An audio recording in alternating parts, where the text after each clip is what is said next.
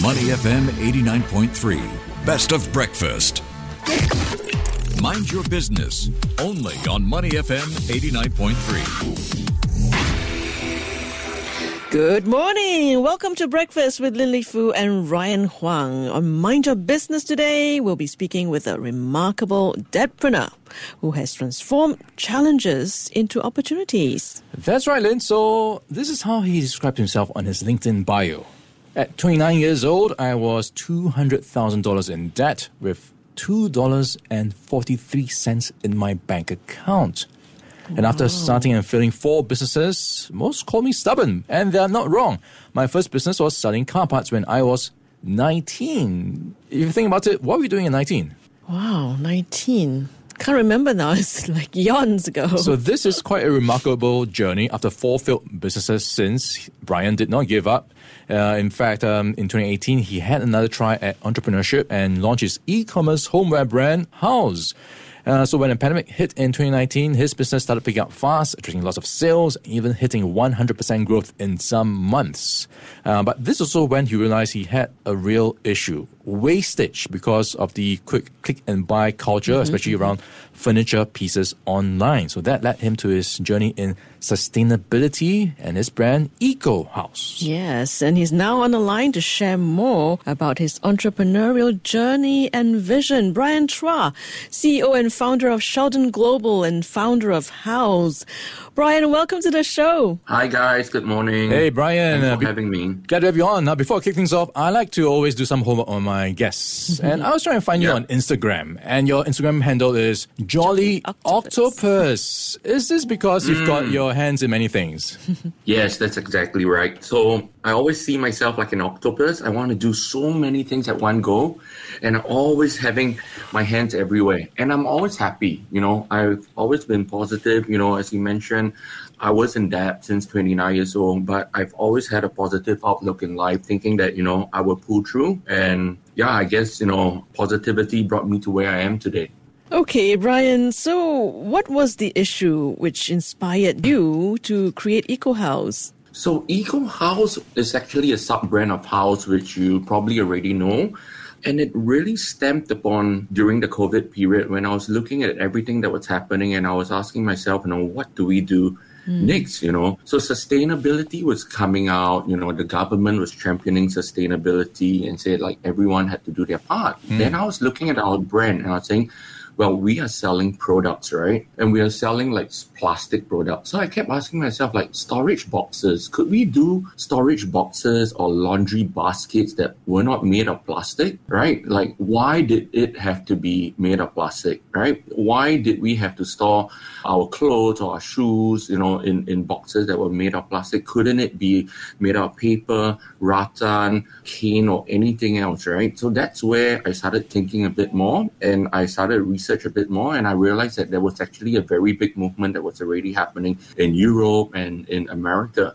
So upon digging a bit more, we started looking at new suppliers, new supply chains, new factories in general. And that brought me all the way to Vietnam, to India, to Indonesia. And then we realized that, wow, you know, it is actually possible. So with that shift, we started to bring in products like that. And I must say, you know, in the beginning, it was a bit challenging. But right now, I think Eco House has already came out and we are championing this industry right now. Yeah, Brian, give us an idea, you know, what does House have and then how does Eco House expand on that? What are the materials that are different? So House is mainly a storage brand, so storage and organization. We do a lot of laundries, we do a lot of cleaning items as well. So that's why during COVID, we saw our sales really boom quite a bit. So for Eco House, it's pretty much in the same territory. So we're doing storage, laundry, and cleaning. But everything that we touch, you know, is something that's sustainable. It's an end-to-end process, right? So it's something that is sustainably acquired, manufactured, and brought into Singapore. So The issue here is that with sustainability or sustainable products, it tends to get a bit more expensive in terms of costing. Yeah, how expensive? But What margins are you looking at? Okay, so in terms of like price, right, RSP, you'll be looking at something about 20 to 30% more expensive. Margins wise, it's a bit tighter for us, but I think, as long as we continue this drive towards sustainability and the government takes actions and champions this industry, I think we'll be doing quite okay. Brian, I'd like to know more about the sustainable materials that you're using. Can you tell us more about that? I heard that over 90% of Eco House's products are handcrafted using natural materials. Where do you get these materials from? Exactly. So everything is handcrafted, handmade.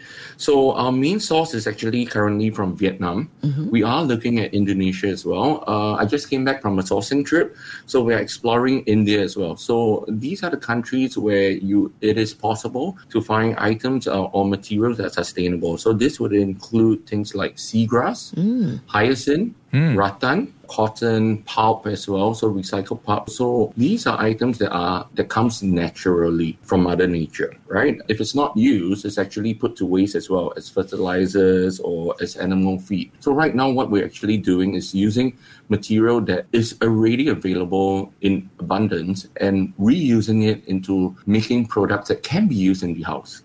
Yeah, so I'm just wondering, this sounds very straightforward and simple. So why isn't it done already? Is this because the production process is difficult? And what is involved in this production process? How do you make it also sustainable? It's a very interesting issue.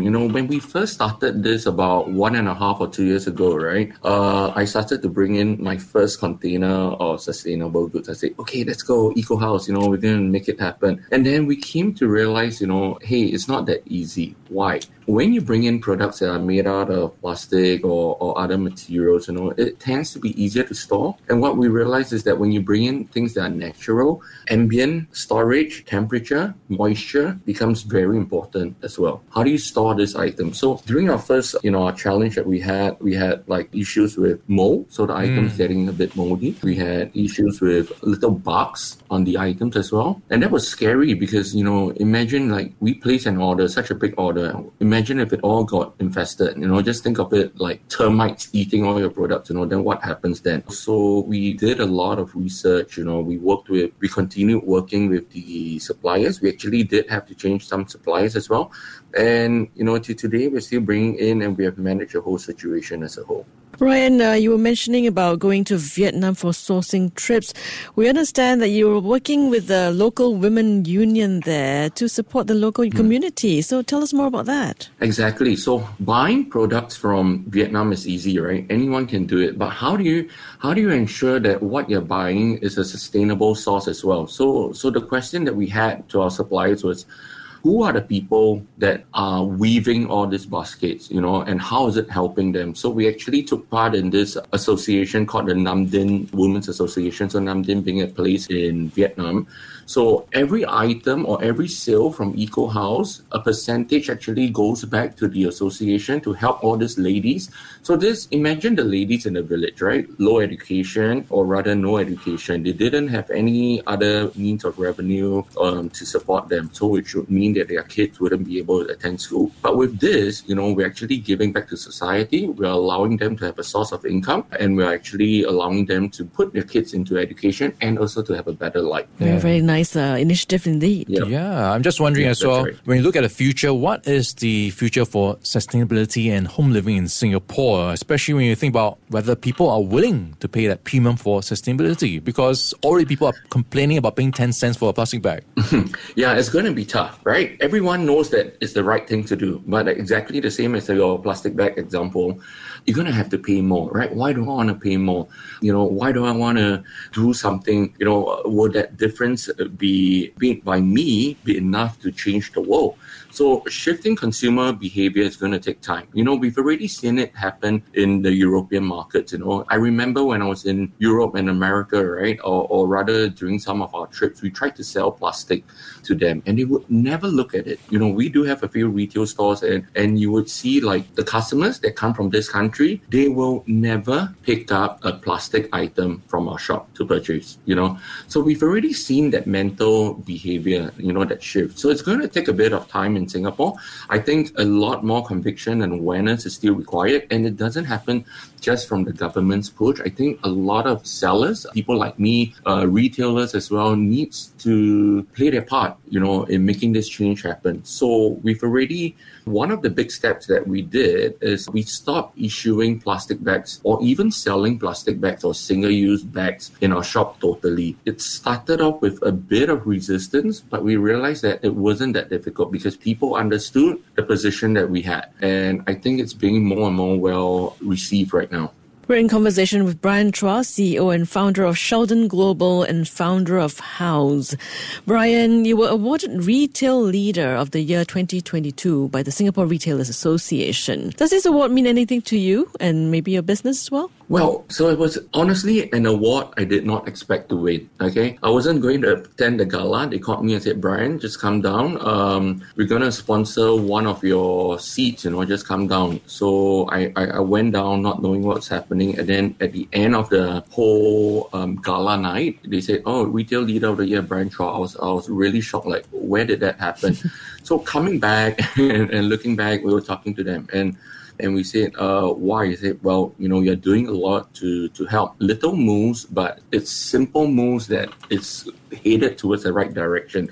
So what does that mean to me? For my business, it hasn't helped me in any way, but I think personally it's helping me in my journey because I want to participate in a lot more talks with either Singapore Retail Association or even other organizations like SME Center or Enterprise Singapore to actually be involved in more sustainability projects. I feel that this is way bigger than just my brand or my business, but it's more like how we can actually champion that change within the whole industry. Yeah, congrats on your success so far, Brian. So you've got a lot of lessons you put up along the way, and you've bounced back from many failures as well. What's some of the advice you can maybe share with some of the folks out there who are perhaps going along this journey as well? Bearing in mind that many startups do fail. When do you decide to cut losses and move on? When do you decide to bounce back? I think the mental capacity for this is really important. As you correctly mentioned, I went through a lot of losses. I was in debt, so I think all these failures has actually built me up to become a stronger person as well. So I would say definitely having enough experience before you actually delve into the business that you're doing is really important. Having that mental mindset that to accept failure and to actually rise through that. I think a lot of people say never give up, right? And I'm a very, very big champion on that. Failures are definitely there and it will never stop. The road bumps are going to get more and more frequent during your whole career journey. So I think the whole idea is that you need to realize where's your end goal. Right? If you want to be successful in your entrepreneur journey, in your business, you just have to look at the end goal, disregard any harms, pitfalls along the way, and just head towards the direction that you want to go to. Very quickly, Brian, before we let you go, given your entrepreneurial spirit and then, being jolly octopus, I'm sure this is not the final thing that you'll be doing. So what's next in the pipeline for you? Oh, we do have quite a few things happening. So right now, we've just launched a new brand called Aroma Matters. And we're also looking at expanding into Malaysia and regionally around Southeast Asia as well. We have also started our American operations. And the one big thing that I am looking at this year is to start a new brand that is sustainable and related to the elderly. So we will be looking at a elderly adult diapers, something that's being used widely in very big volumes, and we're looking at how we could make that more biodegradable and more sustainable. All right, thank you very much, Brian.